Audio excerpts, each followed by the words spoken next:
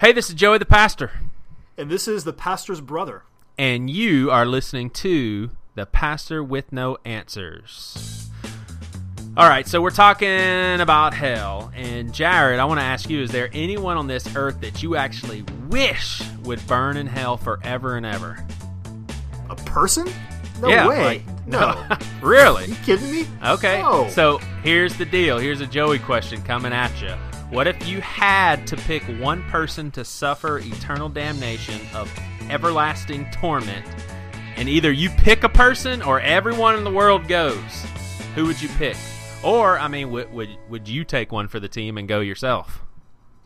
I don't think that phrase really applies here. I mean, you can take one for the team by grabbing something outside in the pouring down rain, eating without a fork, using a slow computer.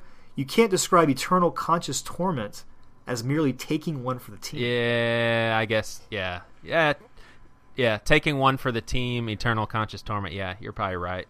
Okay, cool. Well, anyway, you didn't answer the question, so you just condemned us all to hell. Good job, man. I appreciate that. Wouldn't that suck though? For real? Like what?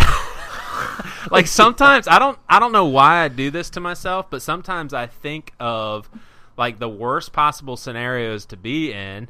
And then after thinking about it enough, I stop and I'm like, I'm so glad I'll never, ever, ever be faced with that. So, for example, like if for some reason God said, hey, either you or your kids are going to go to hell, I would definitely go to hell for them. And I'm like, that would really suck to be like, I'm going to go to hell. Like I'm basically deciding to go to hell because I would totally go to hell instead of my kids go to hell. Do you think God has these thoughts? Maybe he's having them and he's putting them in my head and he's maybe like, so. he's elbowing his angel saying, watch this, man. He's actually going to think about this. Yep. Wow, those are really messed up, deranged thoughts. So Yeah, definitely. Yep, I'm a messed up, deranged person. So we have a good show for everybody today. We're going to just jump right into it because the conversation goes somewhat lengthy. And, when I say it gets heated, it doesn't get heated as far as tempers. Passionate. Yeah, tempers flaring, but it is passionate, and people are pretty confrontational. So we're arguing whether or not people are punished with eternal conscious torment. Hope you enjoy this uplifting podcast episode. Plus, one of the guys is a power lifter.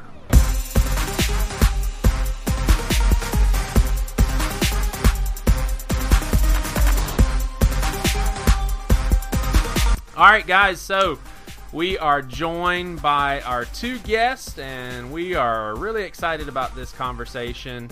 We're here with Sean Cole and Chris Date. Chris Date, a lot of you guys know him from the Rethinking Hell podcast. Chris, you're kind of the hell guy. Are you known for anything else? Well, I guess that depends on who you talk to. I'm known for being a preterist of the so-called partial variety, and I'm known for being a token Calvinist amongst all my annihilationist friends. I mean, I'm known for powerlifting and a few things here and there. So, what's your most impressive lift? Well, last time I just recently bench pressed 365. Dang. Last time I competed in powerlifting, I squatted about 520, and I deadlifted 540. So whether those numbers are impressive or not, I'll leave up to everybody listening. You have such a sweet, kind voice for those sorts of weights. Well, I'm a lover, not a fighter. So.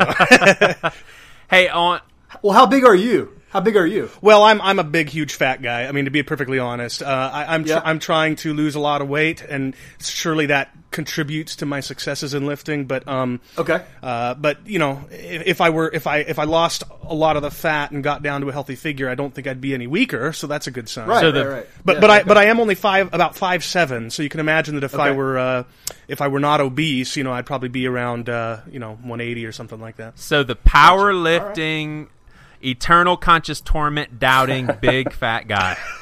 That's right, exactly. All right, Sean. So, yes, Sean, I actually reached out to. What'd you say his name is? Leafton Flowers. Leighton Flowers. Leighton Flowers, and someone told me that he'd be a good guy to talk to about Calvinism. But I reached out to him to see if he wanted to talk about hell.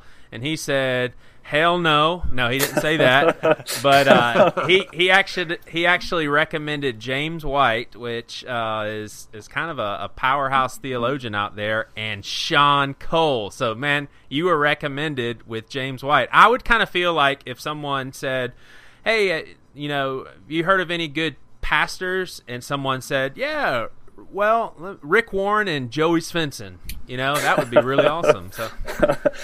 Yeah, well, I don't have the bow tie that James White does, or the bald head, or I'm not the cyclist. So, and I'm not a connoisseur of all things Scottish. So there you go. So, are you a professor, or you just study a lot? Yeah, no, actually, three things. I'm actually a local pastor, lead pastor of That's right. of Emmanuel Baptist Church in the thriving metropolis of Sterling, Colorado, Nice. which probably nobody's ever heard of. I'm also an adjunct professor at Colorado Christian University. Teach theology and Old and New Testament and other classes. And I'm also a doctoral student at Southern Seminary in Louisville, getting ready to finish my dissertation and hopefully graduate in May. So nice. That's me. All right, so I hear all that, and I hear smart. He is a smart guy. All right, well, before we move into this discussion on whether or not the punishment for unbelievers is eternal conscious torment, we are going to have a little activity, and basically the activity is you choose, those books that says choose your own adventure? Y'all remember those? Yeah. Well, this is you choose who goes to hell. So basically, I'm going to give you a list of 4 people, and you either choose who you have to send to hell, or the whole world's population goes to hell. So it's either one person that you choose, or the whole world is damned forever. All right? Is there a Joey, I'm a wuss, I can't answer this question option? You have to pick. No. All right. So, I was going to rely on that. Me too. all right, so the first one, Jack and Jill, and that's 2 and 1. All right, so if you send Jack to hell, Jill goes too. Kermit the Frog, the Three Stooges, or Superman. All right, so you have to pick one of those groupings or individuals. Jared, go. Kermit Frog and his Rainbow Connection. Oh my gosh. The little frog, Yeah. You're going to send him to hell? Good Lord. Okay. Chris. I'll say Jack and Jill, since they're entirely fictional characters in a story. Oh, wow. Okay, cool. Yeah, Superman's not. Oh, yeah, shut up. Oh, man, you guys, man, I'm a big Muppets fan, and I'm a big Superman fan, and I kind of like the Three Stooges. Can I send one of the Stooges to hell, Yeah, or which do I have to one? send all 3 of Which them? one? I would probably send Larry, Oh my gosh. or maybe Mo. Yeah. I tell you what, you can even pick one of those guys that was just thrown Or in Shemp. near the Like end. Joe? Like they had Joe, and Curly Joe. Yeah. Curly Joe or Shemp. Maybe Shemp. Maybe Shemp. All right, next one. Chuck E. Cheese, the Wendy's mascot, Bruce Willis, or Papa Smurf. Jared. Well, Papa Smurf's a sorcerer, so Papa Smurf. Yeah, that's a good call. Anybody that sends the Wendy's girls to hell, I really am going to have some major questions. All right, how about you, Sean? I'm going to have to go Papa Smurf. I can't stand the Smurfs. Yeah. So. Yeah. All right, and Chris. I'll say Papa Smurf just so I don't stand out. Yeah, definitely. Papa Smurf, you are a sorcery, repulsive little wizard. All right. Lastly, but not least, Judas Iscariot, Lee Harvey Oswald, Donald Trump, or Christian Laettner. So that's Judas Iscariot, Lee Harvey Oswald, Donald Trump, or Christian Laettner. Oh, One of them man. has to go to hell. Jared. Well, Christian Laettner's still alive. Donald Trump is still alive. I'm going to have to go Judas Iscariot. All right. How about you, Sean? Oh, man. I used to be a Duke fan, but I've seen that ESPN. I hate Christian Laettner, and it's really tempting. But I will do the theologically accurate one and send Judas. All right. And Chris. Yeah, I'll say Judas as well.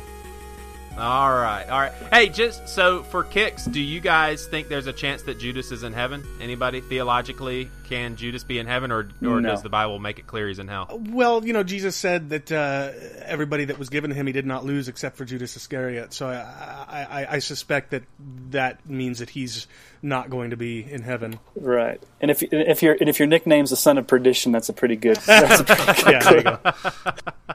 All right, well, let's jump right into this. Like I said, the question at hand is the four of us, and I know a little bit of background enough to know that the four of us, we all believe there's a need for a Savior. The four of us believe that Jesus is that Savior. The four of us believe that those who do not accept Jesus, they have to pay for their sins somehow. The four of us believe then that there is a punishment. The question, though, in which the four of us differ in some way, shape, or form is, what is that punishment? So the specific question we're asking today is the punishment eternal conscious torment in the traditional view of hell, where you see it on the cartoons, like Tom and Jerry depicted hell with the bulldog being Satan, and basically... people are screaming and yelling and in agony and torture forever and ever and ever. I'll be honest with you, I've been a Christian pretty much my whole life. I don't even know when the Holy Spirit came in. I just know he did at some point as a child, probably. And hell has always really, really messed with me. Never caused me to say, God, I can't serve you for having a place like this where you send people to, but I'm telling you, it has caused a lot of grief, and maybe that should be the case, but I think for me, maybe it even stagnated my faith for a while. It's just a horrible, horrible thought. So what I want to do is start off, and if you guys have a good memory, then you can use that here. But if you have a pencil and pen, you might want to do this. I'm going to throw out 3 different possibilities.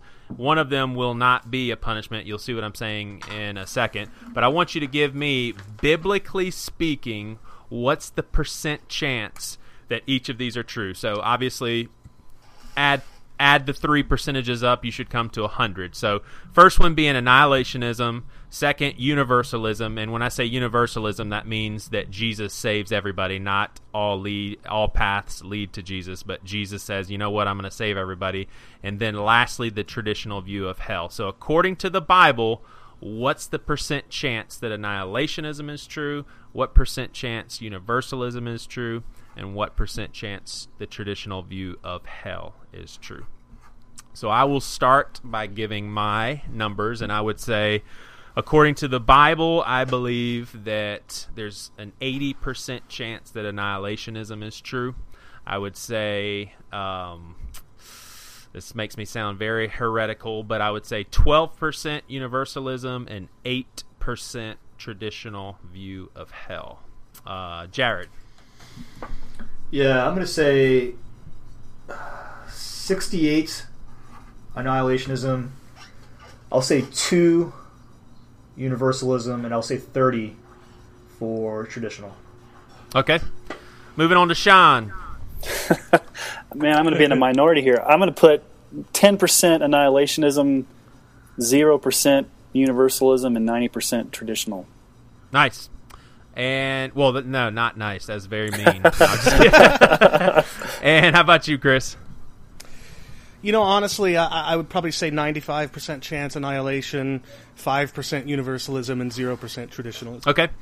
All right. So just so Sean and Chris have a little bit of background, we brought Sean and Chris on as kind of the experts. Now, my brother is a billion times smarter than me.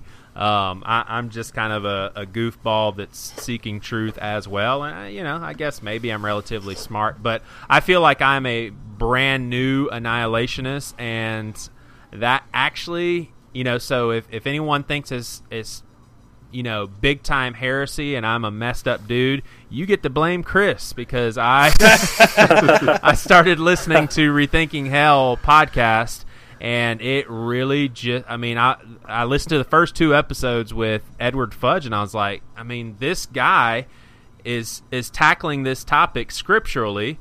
his heart is burdened by people that are going to be destroyed once and for all. So for him, it's not like a huge win.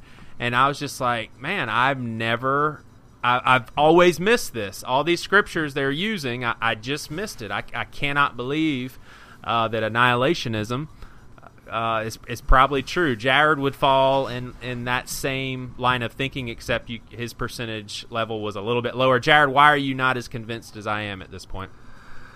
I guess because the way I look at this is kind of a paradigm thinking, and I've been so part of the traditional paradigm for so long to where it's really hard for me to say, okay, I'm done with that for good. It's totally not wrong.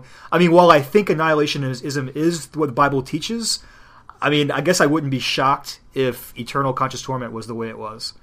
Yeah. Okay. But that could just be to my upbringing, the paradigm we live in, because it's tradition, it's ubiquitous, it's all around us. That could be the whole part of the indoctrination process. I don't know. Yeah, totally. Yeah, so Chris is someone, and the guys that he's had on Rethinking Hell, Jared and I have been listening to. Jared has taken the next step and read a bunch of books and all that stuff. So we needed to find someone that was still a little more sold on the traditional view of hell, which is Sean. And I think you can tell by the tone in our voices that we respect that point of view. I mean, I believe that point of view for 99% of my life. So it's definitely not something that we look at Sean at and just like, how in the world could you believe that sort of crap? So what I want to do is just maybe go through and set, basically our listeners, you hear where we're all coming from. I just want to go through scripture that we've all read and we've all heard, and most of us have taken it to mean the traditional view of hell. So I think what may be good is, and we'll try it this way for the first couple of them, and may mix it up a little bit. But I'm going to say a scripture, and then I want Chris to, briefly, you don't have to go into it in depth, but you tell us why you read this to be annihilationism and not the traditional view. All right. I think that sounds good, but would you allow me to take just 60 seconds or so to help our listeners understand what annihilationism really is? Go for it. Because it's often confused, number one, for the view that when people die, they cease to exist and that's it. And that's not our view.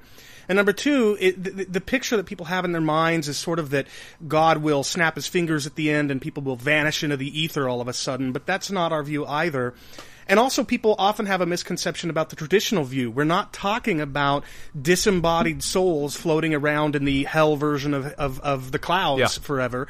These are, both sides of this debate believe that all human beings will be raised physically from the dead. They will come physically back to life.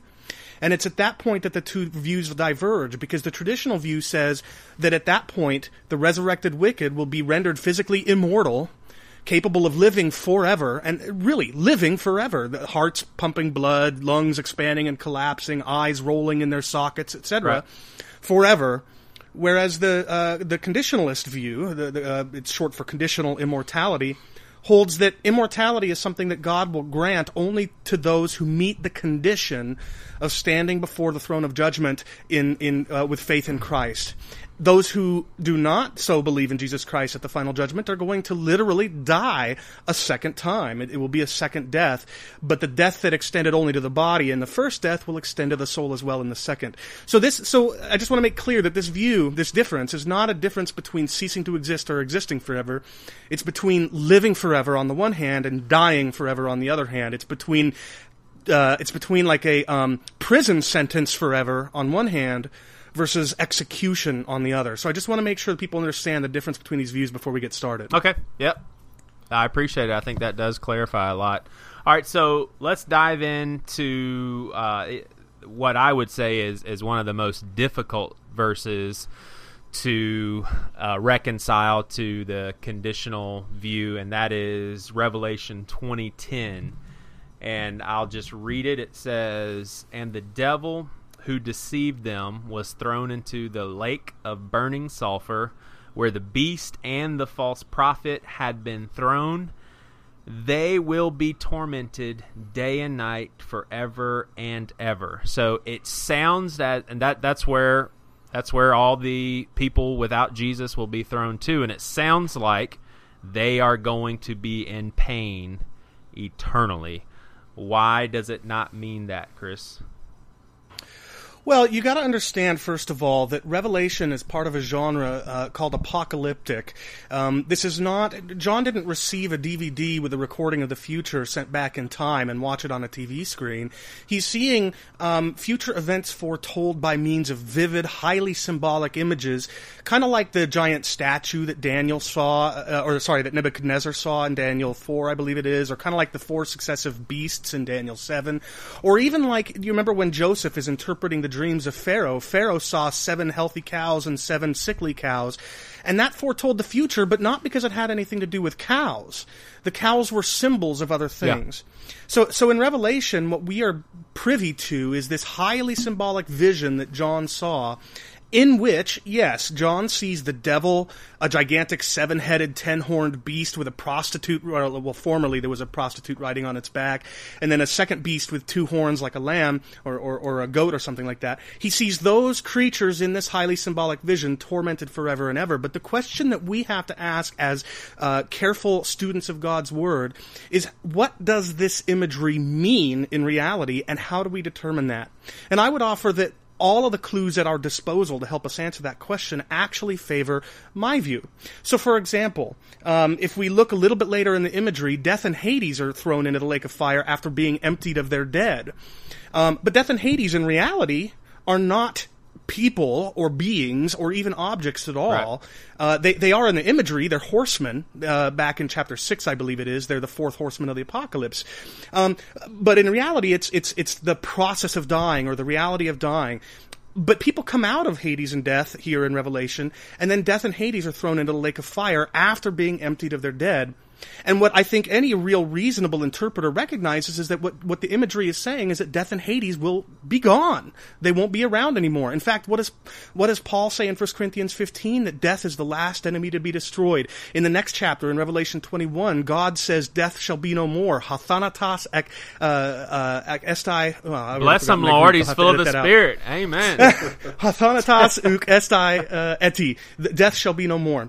So that's number one. And then the other hint I'll give is that sometimes in apocalyptic imagery, divine interpreters come into the vision and interpret what it means for us and for the people that are seeing the vision.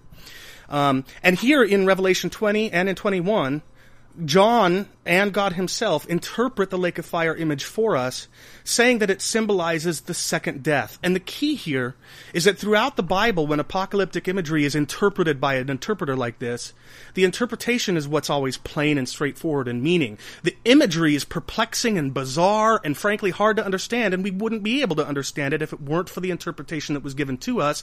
And the whole point of interpretation is to make plain and straightforward the meaning that is so wrapped up in this difficult to understand imagery. So John and God say that it means the second death. People will literally die a second time, whereas the traditional view says that they will go on living for eternity, having died only a single time. Sean, why is this a bunch of BS, man? Well, let me just say that I agree with his hermeneutical approach to how you approach Revelation symbolically.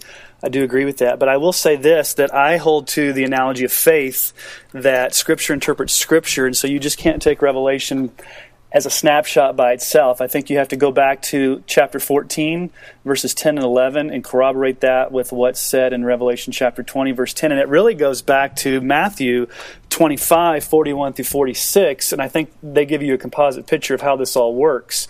So let me just give you a couple points. Number one, I don't know if the word torment there semantically ever means extinction or annihilation anywhere in the New Testament. It almost always means conscious suffering in Revelation 9:5, 11:10, 12:2, 18:7, and 20:10. Also, the phrase day and night. Why is that terminology used? It clarifies the ceaseless nature of the restlessness. Hey, Sean, I want to interrupt for just a second because I just want to make sure you understand. Now, wait a second, Chris. He did not interrupt you. I know, Lord. but this, I'm not going to challenge what he's saying. But notice that what he's doing is the language you're using, Sean, suggests that I denied that in the imagery people are tormented forever. But I did no such thing. I agree. In the imagery, people are tormented day and night forever and ever. So I just wanted to make sure you understood. Right. Okay. Now, one thing that also is a hermeneutical question is the smoke going up, does that speak of a complete destruction and the smoke is a memorial to what has already happened in their ceasing to exist, or is the text say it's the smoke of their torment that keeps going up and up, assuming that the torment is what is continuing. It's the smoke of the torment. Also, the grammatical structure of have no rest day and night is verbatim in the Greek text back to chapter 4, verse 8, where the four living creatures are worshiping the Lamb, demonstrating unceasing worship. And so I think yes, you take those as symbolic, but I also think that when you have plain meanings in symbolism, there's no imagery here of any type of weird beast or numbers of 7. There's pretty clear wording like day and night. There's the smoke goes up. There's torment. They have no rest. Back in chapter 14, it talks about unbelievers experiencing this in addition to the place prepared. Matthew 25:41 says it was a place prepared for the devil and his angels. And later on in that chapter, verse 46, it says the wicked go to that place. So I think that it speaks of a ongoing punishment as opposed to the smoke going up as a memorial of past judgment. And so that's the way I understand that passage of Scripture. And by the way, this is why I encouraged you, and you did, I appreciate it. This is why I encouraged you to listen to episodes 4 and 7 of the podcast, because what you'll know from listening to that is that I wholly affirm that smoke is rising in the imagery from torment forever and ever, and that in the vision, people are tormented day and night, restlessly, forever and ever. Let me clarify real quick, Chris. That's the Rethinking Hell podcast, just in case anybody. Sorry, I apologize. No. Yes, that's the Rethinking Hell podcast. So this is one of the problems is that traditionalists will oftentimes make arguments from Revelation that really don't even begin to approach our view, because our view isn't that people are destroyed in the imagery. The question is, what does the torment forever in the imagery mean? Now, Sean went to Revelation 14, and that's a great passage to go to prove my view. And the reason is because this picture of smoke rising forever comes from both Old Testament and within the Revelation itself to mean destruction in reality. So, for example, you've got Isaiah chapter 34, verse 10, where smoke rises forever from pitch and the fire that's burning day and night. That language is there in Isaiah 34 as well. But the picture of smoke rising forever from fire that's burning day and night in Isaiah 34:10 is a picture of the city of Edom being destroyed. And this further harkens back to Genesis, I don't remember the exact chapter, but where Abraham looks out on the plains the day after Sodom and Gomorrah have been destroyed, and he sees smoke rising from it. So smoke rising throughout the Old Testament is a picture of complete destruction, and it's this Old Testament language upon which the vision draws here in Revelation chapter 14. But lest anybody think that I'm denying the doctrine of progressive revelation or anything like that, we can turn to John's own vision for proof of what it is that I'm saying. Because in chapters 18 and 19, John sees this blood-drunk harlot, this prostitute with Mystery Babylon written on her forehead. And 3 times in chapter 18, John sees this whore, this harlot, tormented by fire. And at the beginning of chapter 9, you see this hallelujah chorus crying out, hallelujah, the smoke rises from her forever. So we have all the same elements, smoke rising forever from fiery torment. But at the end of chapter 18, again, a divine interpreter interprets the imagery for us, throwing a rock into the sea and saying that so will the city be destroyed. So throughout both Old and New Testament, this Revelation anyway, the smoke rising forever is a symbol that communicates complete destruction. And as for Matthew 25, we can get there whenever you're ready, Joey. Okay. Sean, any response to all that before I ask another question? Well, I guess I would just say that the burden is on the interpretation to say that the imagery doesn't mean what it means, because you're basically saying the imagery is saying it's progressive, it's eternal, the smoke goes up, but you're saying that the interpretation of the imagery is different than what the imagery is. Is that am I understanding you correct? I just want to make sure I understand understanding your viewpoint. Yeah, but that's nothing new. When Joseph sees or when he interprets the imagery for Pharaoh and he sees 7 cows, 7 good cows and 7 healthy cows and 7 sickly ones, nobody says, now you have to explain why there aren't cows in reality. Nobody does that. And furthermore, it's more directly related to this specific debate. You've got Matthew 13, where Jesus tells this parable of wheat and tares, and he says that when the wheat and the tares are separated, the tares are going to be thrown into a furnace of fire, and katakaio, the Greek means to burn up completely. Well, and then when he interprets that parable in verse 40, he says that so too will the wicked be thrown into a furnace of fire, where there will be weeping and gnashing of teeth, and we'll get to that. But the point is, the traditionalist believes that image means something other than what it appears to mean. The traditionalist doesn't actually believe that the wicked are going to be burned up like in a fiery furnace like tares would be. No, they believe that they will live forever. So both sides of this debate think that there are images that mean something more complex or a little bit more, you have to dig deeper to get them than just by reading the words on the surface of the page. So that doesn't really seem to me to be much of a challenge. All right, let me bring out something that was a huge eye-opener for me when I started to read the Bible with conditional immortality in mind. I started to see all the places where it talked about the unbelievers die. The wages of sin is death. Whoever believes in me shall not die. They will be destroyed and all of that. So I realized that for some reason or another, and I reckon it's because people told me that this is what it means, that was figurative for spiritual death. So in other words, hell did not mean someone died. It meant that they basically died forever and ever and ever. So in other words, if you said, hey, this person's going to be spiritually dead forever and ever, that means they're going to be tortured forever and ever. Would you say, Sean, that's a fair jump to say that that basically when someone perishes, that's a spiritual death, which means eternal torture? Yes. Yeah. Let's see. So let me look at. I think, and I've heard how this has been dealt with, but not to my contentment, is Lazarus and the rich man. So Luke 16. Yeah. So we can totally say, yeah, but this is talking about Hades. But bottom line is the dude was in such misery that he wanted Lazarus to get a freaking drip of water and put it on his tongue. So what's going on with this rich man? Why is he in so much pain?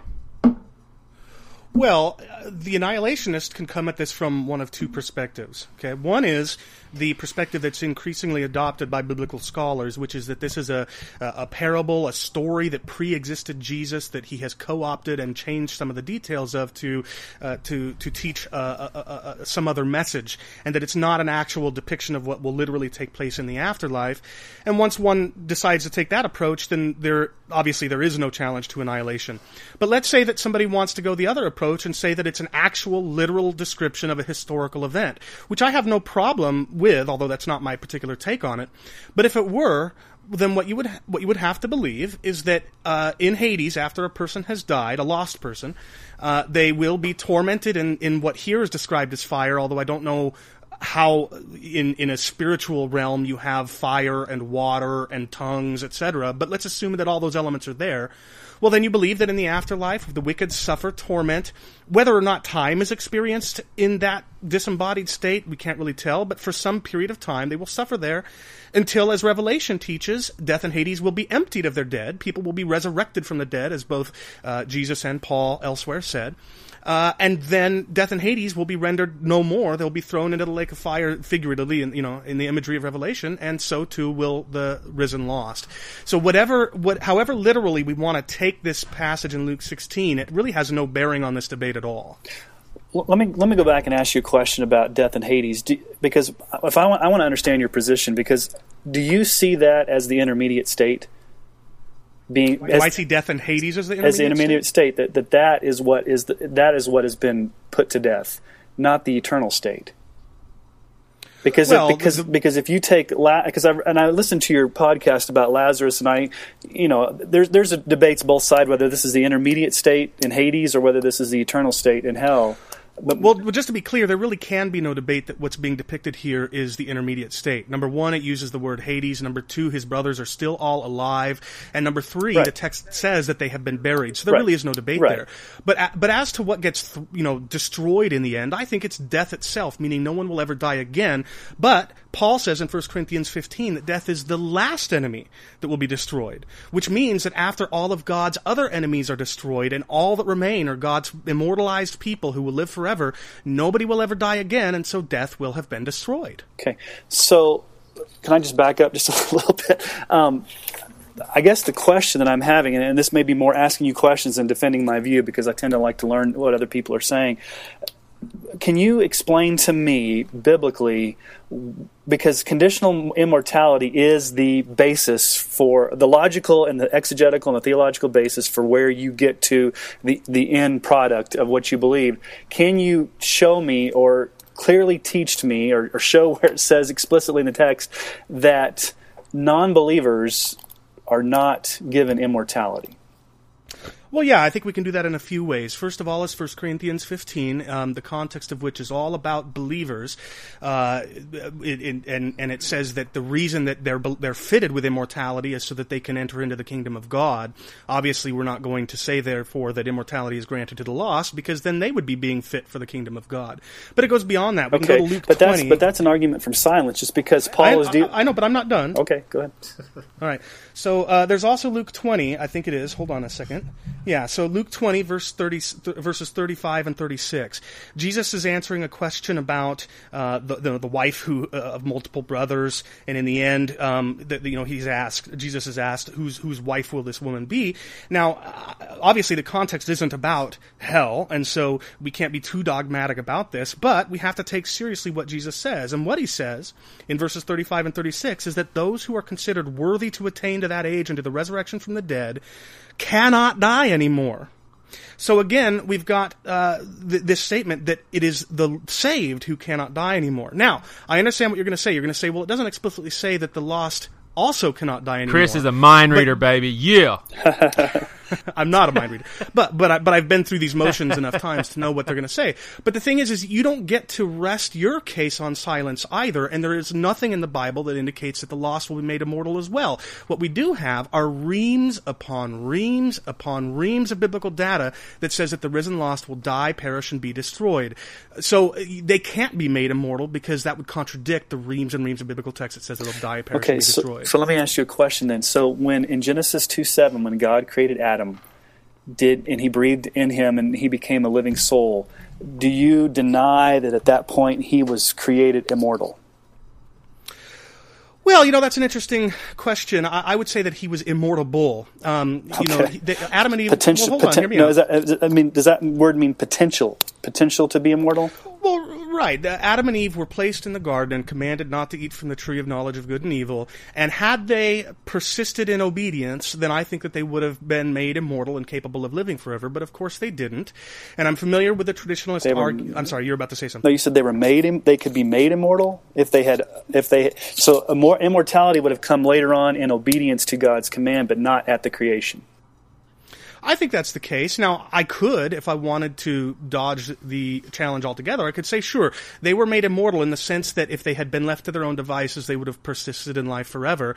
But that wouldn't say anything about whether or not God can revoke immortality. And sure enough, that's precisely what he does. He says that on the day that you eat of the fruit, the Hebrew is dying, you shall die, which doesn't mean that you will fall dead on that day.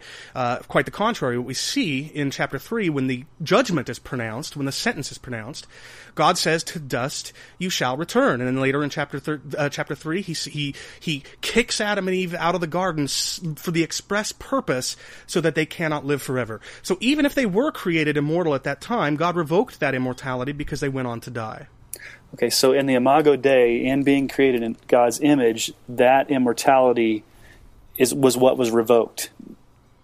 Well, no, as I've already said, I don't think that the text teaches that, but even if it did, there's nothing in the text that connects that to the Imago Dei. As you no doubt know, theologians debate, to no end what it is that the Imago Dei means. Right. But surely there's nothing in Scripture anywhere that connects the Imago Dei to immortality. So no, I would not grant you that. Okay. And so the two passages you'd go to would be 1 Corinthians 15 and 2 Timothy 1:9 to show that that would show that immortality is only given to the regenerate Christians. Well, and Luke 20, and there's Romans 3, I think it is, or Romans 2, where it says to those who seek immortality, God will give eternal life. So immortality has got to be something that's sought. Otherwise, that passage wouldn't make any sense. And then, of course, there's the reams and reams of biblical data that say that the risen lost will die, perish, and be destroyed. Okay, can you give me some examples of those reams and reams? And tell me, and again, when you used language destroyed, what do you mean by that?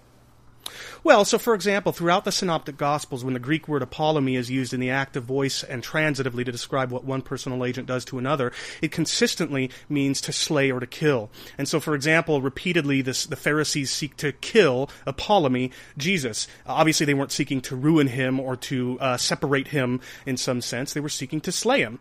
And so in Matthew 10:28, when Jesus says, "Fear not man who can kill only the body but cannot kill the soul, but rather fear God who can apollumy," in the active voice and transitively, both body and soul in Gehenna, we have every reason to think, both contextually and because of the use of the word apollumy elsewhere in the Synoptics, that he means slay or kill. Okay. And that's what I understand die and perish and be destroyed to mean. So in every case in the Synoptic Gospels where apollumy is used, does it always and every time mean destroy or kill? No, but when it's used in the active voice and when it's used transitively to describe what one person does to another, as far as I'm aware, there are only two places where it is alleged not to mean that, and they're both contested texts in this debate. The one about there's the one we're talking about here, and there's also the texts where the demons say, have you come to destroy us? And the annihilationist can treat those texts consistently. The traditionalist cannot.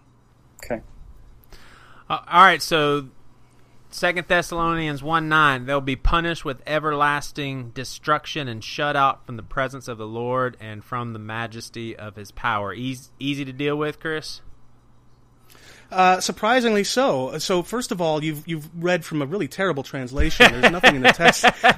There's nothing in the text that says anything about being shut out. The Greek preposition apa just means from. It does carry a sense of direction, and so is often rendered away from. But I mean, earlier in 2 Thessalonians, it just means from. 2 Thessalonians 1:2, grace to you and peace from apa, God our Father and the Lord Jesus Christ. Verse 7, and to grant relief to you who are afflicted as well as to us when the Lord Jesus is revealed from heaven, apa.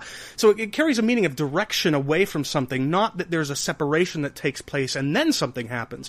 So the question is, what does it mean to be destroyed from the presence of God? Well, I think that we have two really good reasons to think that that this is very consistent with our view and not really consistent with Sean's. No, and it's in verse it's in the previous verse, verse 8, where Jesus is said to come in flaming fire and inflicting vengeance. This combination of Greek terms is used together in one place in the Septuagint, and that's Isaiah 66, verse 15, where God is the one who is revealed in flaming fire, inflicting vengeance. And as everybody who's familiar with this debate knows, that chapter ends with the enemies of God having been slain, and their rotting, stinking corpses are laid out in plain sight, being consumed by fire and by maggots. So eternal destruction, in Paul's thinking, is not life in torment. It's dying a second time and forever. So that would be the same thing for Mark 9:43. So basically, better to. Well, let's go. Go ahead, Sean. And I think if we're going to deal with Greek prepositions, I think almost every lexicon that you look at, yes, it is talking about direction, but it almost always means a separation or a way from.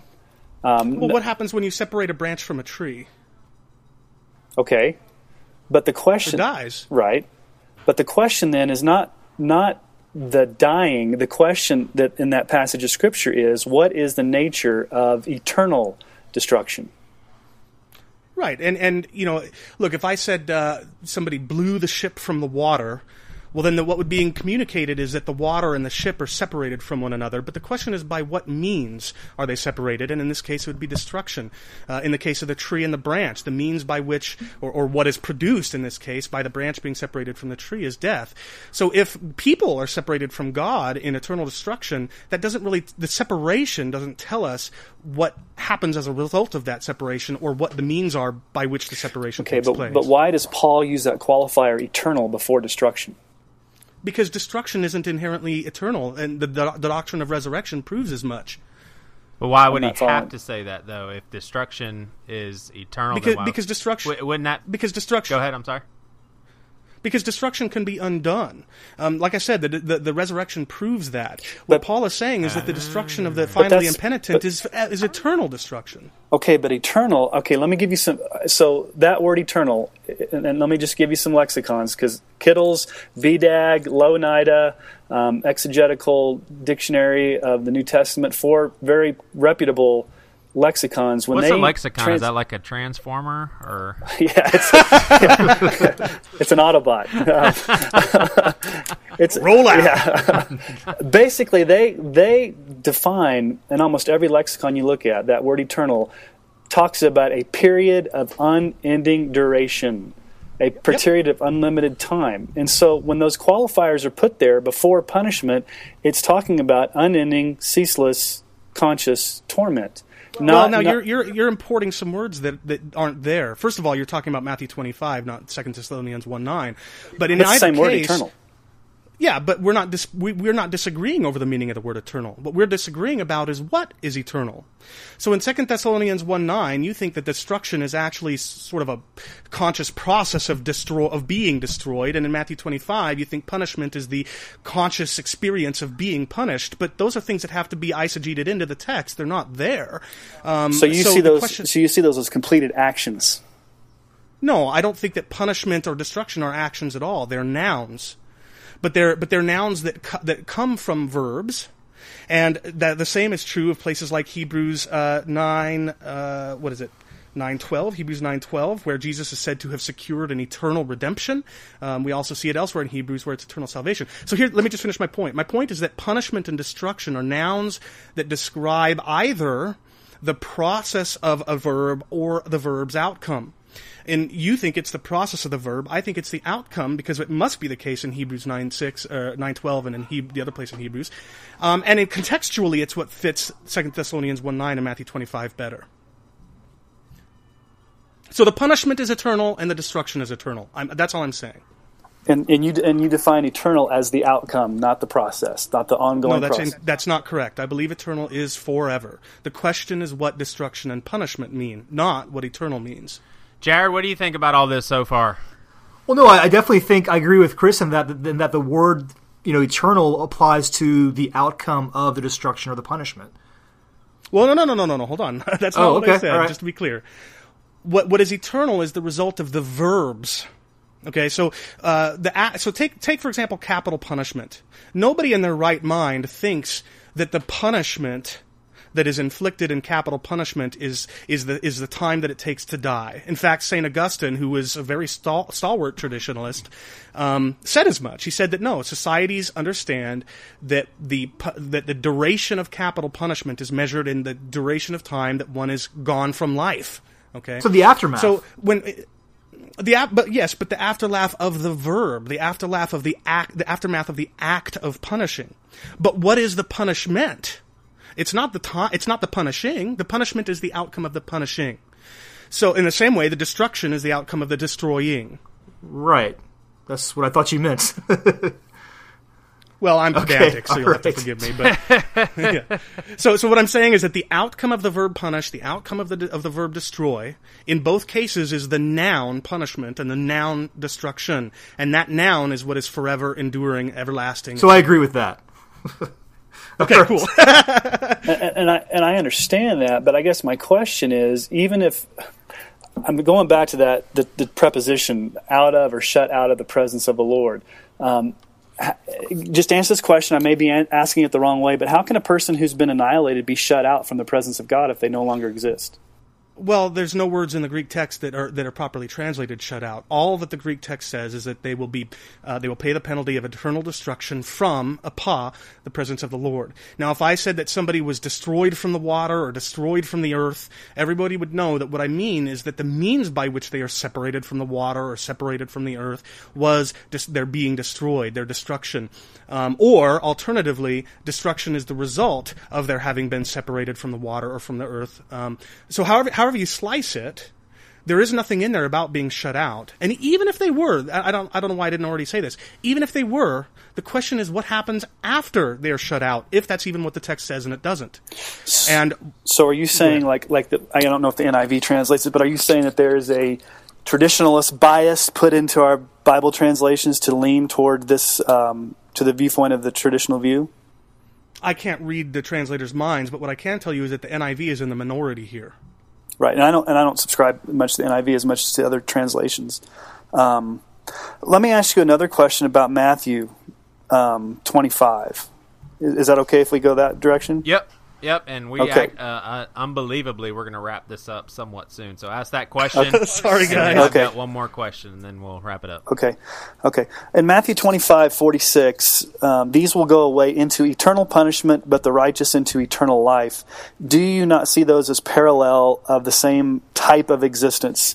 Eternal life for believers and the same type of eternal punishment. Do you see those as parallels? Well, what is parallel is the duration of what is in view. What is not in parallel is what is eternal. What I mean by that is you have here what I think is a very obvious parallel and contrast simultaneously. On the one hand, you've got the parallel in the Greek adjective aionios, translated eternal. But on the other hand, you have a very stark contrast, which is life for the redeemed and non-life for the lost, punishment.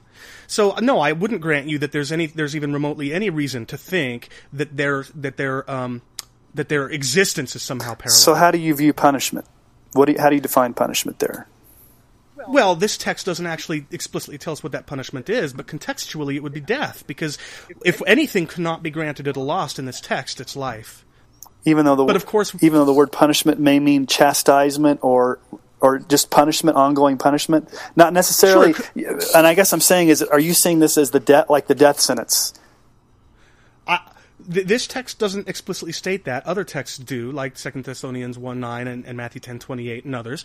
But what this text does do is tell us that life won't be given to the lost. It's a contrast. In other words, if all we had was this single verse, eternal life for the redeemed, eternal punishment for the lost, at minimum we would have to say that the lost will not be granted life. Now, I understand that the traditionalist is going to say, well, life, can mean abundant life, or it can mean life in the presence of God, or as Jesus said, it's to know Jesus Christ, or what have you. Fine. But the point is that at least at the face value, the surface level reading of the text, death would be the punishment in view, not life in torment. Okay, but the words eternal before punishment, these modifiers, why would they not just put punishment? They put these modifiers, eternal, eternal, eternal, day and night. Why are all these words put there? Because whether we're talking about death or any other form of punishment isn't inherently eternal. But if the punishment is death, and if that death will last forever, then it's eternal punishment. That's what Jesus is emphasizing. The death of the wicked will be forever. It will never be undone. Okay, so you see it more as a condition as opposed to a completed condition as opposed to an ongoing reality.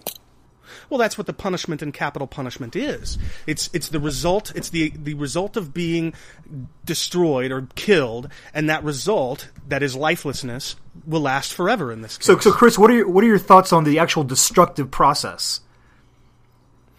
Well, that's a good question, and conditionalists are, you talk to 10 conditionalists and you'll get 15 answers. The text in Scripture doesn't make it abundantly clear, I think, but I will say this much.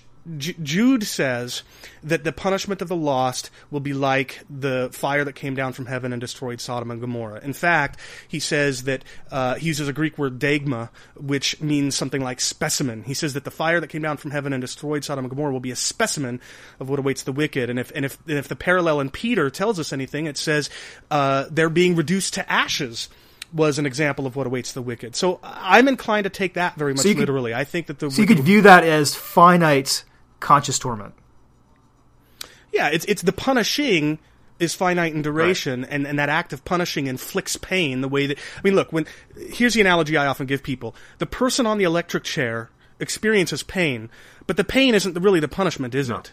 It's the death that results from being killed on the electric chair. Right. Okay, let me ask you another question. So what Bible verses actually talk about the duration of how long God either allows or how long does a person go until the death happens? Is it different by degree? Is it different by person? Are there different people in hell suffering for longer periods of time and then they're annihilated? Does it depend on how, like, a larger person will burn slower because he's got more meat on his bone? I mean, how does it work? You know, I'm aware of no texts that make that clear. I know that there are some conditionalists who, in order to account for degrees of punishment, appeal to the infinite number of possible combinations of duration and type and intensity of torment as the means by which they can account for degrees of punishment. That's not my take, but I'm open to that. The text just isn't clear. Wouldn't it be easier just to take eternal as ongoing, eternal conscious punishment and not have because there's nowhere in text there's nowhere in the Bible where in reality torment is attached to eternal. You have that in the imagery of Revelation, but as I've already explained, all of the contextual indicators point in the direction of my view there. So the question that's before us as careful students of God's Word is, what is the nature of the punishment that is eternal? And we know that's death. We've got reams and reams of biblical data to support that. But as for what is the nature of what they experience while being destroyed, we have very little of biblical data to go on. All right, so let me ask Sean, do you think that Chris is a heretic? I do not. All right, do you think that this is actually a constructive debate, or do you see it as this is just, I can't even believe we're discussing this? No, I think it's been personally beneficial because I've had scant knowledge of this view, and the past couple of days I've been having to dive into what truly understanding what the view is, and so I think it's been personally beneficial. And so I'm not convinced, and I think there's, obviously there's some issues that I still need to wrestle with. But I talked to Chris before this. I wouldn't consider him a heretic. I would not consider this view heretical. Yeah. I would consider universalism heretical. Yeah. I would consider if you're going to go down that path, I would say, in my view, as kind as I could say, I would say it's sub-biblical but not heretical. Now, if you are right, Sean, would you say that Chris's view is harmful? The only thing I think it would be harmful to, and I've read a little bit about this, would be the motivation to do evangelism. Yeah. But from what I've But either way you look at it, the bottom line is we both believe that those that are lost without Jesus are going to go to hell, whether it's eternal conscious torment or whether it's they cease to exist. Either way, the mandate for us to go share the gospel is strong because either one of those is not a good reality. Yeah. Amen. Well, and let me ask you, Chris, if you are right, is Sean's point of view harmful? That's a tough question. I am a Calvinist, which means that I think God is in control of changing hearts, not us. And so the reason I say that is because many or most conditionalists are not Calvinists, and they would say that the traditional view is a stumbling block to evangelism. I mean, look, we all know the gospel's offensive to enemies of God. But should we add more offense to an already offensive gospel? I think we can all agree that no, we should not. And the non-Calvinist wants to say that, the non-Calvinist conditionalist wants to say that this is a barrier. The traditional view is a barrier to evangelism. Now, as a Calvinist, I wouldn't go so far as to say that. God can change hearts and minds regardless of how the gospel is presented. Yeah. But what I would say is this. Number one, God uses means to bring about the ends that he ordains. And if he ordains that an unbeliever not be a believer, the traditional view of hell and evangelism may be one of those means. But secondarily, I would say this much. I think the Holy Spirit blesses evangelism the closer, the more accurately they reflect the biblical data. Yeah. And so if my view is right, and obviously I think it does because I've been talking way more than any of you in this podcast about it, but if my view is right, then I think that the Holy Spirit is likelier to bless evangelism that reflects my view than the kind of evangelism that would reflect Sean's. So let me just ask you a question. When you do evangelism, personal evangelism or preaching, do you teach or do you warn people of this? How do you warn people of hell? What words do you use to warn them of the dangers of hell? You know what? This is one of the most beautiful things about accepting my view. I can just quote Scripture. The wages of sin is death. And the free gift of God is eternal life. I can tell. Look, yeah. To me, the book of Hebrews tells us. Let me interrupt real quick. To me, it is so beautiful to think, because I'm leaning in Chris's direction here, and to think that I can say, look, you can reject God, and that's going to be the end of you, and he's going to destroy you, but he offers something more. Like, that to me is just unbelievable. It is, and let's be clear about something. Contrary to what traditionalists often say, Sean hasn't said this, and I'm thankful for that. Traditionalists often say that death is not something people are afraid of. That's baloney. Yeah. I mean, let's be honest. Let's call BS on that. No, death is the single greatest fear humans have, unless they're in some sort of extended, protracted torment, at which point, yes, they would wish for death. But under normal circumstances, everybody would prefer to live forever if that life were perfect and blissful, etc. I mean, look, Woody Harrelson, no believer by any stretch of the imagination, said he doesn't want to be immortal in the sense of his work being remembered forever. He wants to be immortal in the sense of living forever. Yeah. So, yeah, everybody wants to live if they could. Well, we can't really talk about this, but I'll say this: I am not a Calvinist, but I'm open to Calvinism. But I'll tell you what, when I believe in a traditional view of hell, and I was entertaining Calvinism, that's the most nightmarish thought to ever even try to reconcile. I mean, I don't even have words to put together. If Calvinism and the traditional view of hell is true, I'm still going to serve God because I don't have a choice. God is God. He makes the rules, not me. He's just, I'm not. He's all-knowing, I'm not. But that is a hell of a thought to put together, as Calvinism and the traditional view of hell. And people may call this a cop-out, and you guys may even disagree. I would say Calvinism is way more easy to stomach, honestly. And if annihilationism is true, and if anybody pushes back on that, I would say, look, I mean, for me, let's just take one of my kids. I could way more easily sleep at night to think of them not existing than to be existing and be in constant torment. And I know that's, getting a little detailed and stuff, but yeah. Anyway, I really appreciate you guys coming on here. Do both of Sean and Chris, do y'all think each other's smart? Yeah. I think Sean's probably a lot smarter than I. Sean, do you think Chris is smart? I think he's pretty smart. Sean, do you think that Chris is a Christian? Yes. Do you think he's born again? Yes. Chris, do you think Sean's born again? Without a doubt. I'm just messing with you guys. I knew you guys were going to say yes. Now, Jared, on the other hand, he's been texting me through the whole thing, just being like, "Can you believe these guys? This is unbelievable."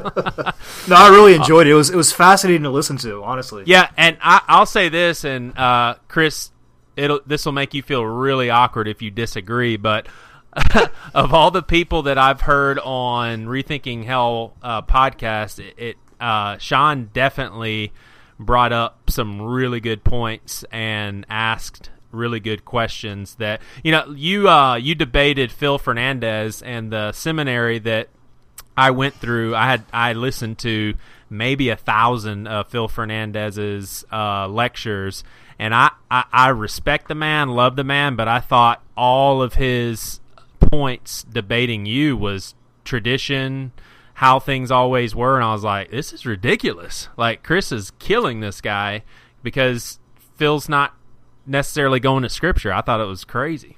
But.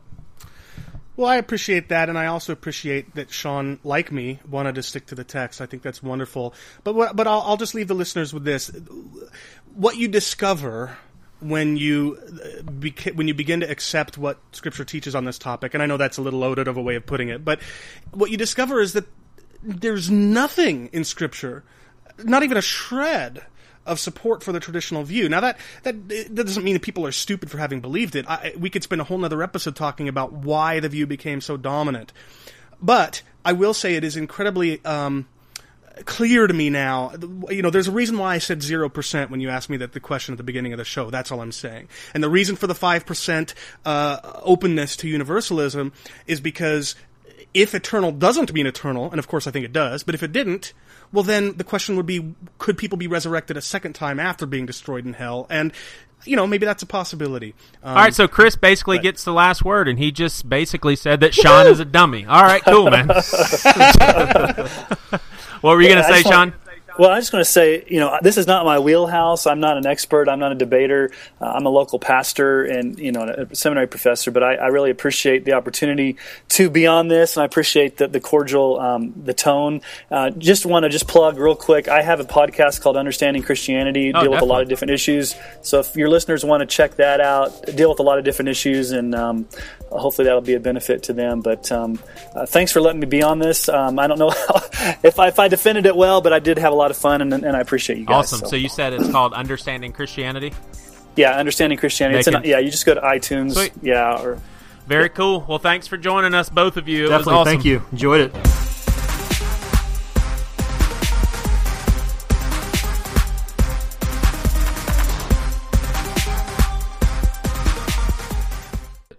All right, guys, thank y'all for listening to The Pastor with No Answers. We thank you. We appreciate it. We really do enjoy doing this thing. And if you want to follow us on Twitter, it's PWNAPOD. That's PWNAPOD. We also have a Facebook page going on where people talk back and forth about some of the things that we talk about on this here podcast. That's at facebook.com/BC Pastor. Thank you guys. Either happy early Thanksgiving or happy late Thanksgiving. We hope you all have a great one. And don't forget, this music in the background is from Dan Koch. You can go to DANKOCH.net. Some good stuff. We love us some Dan. You guys have a good one.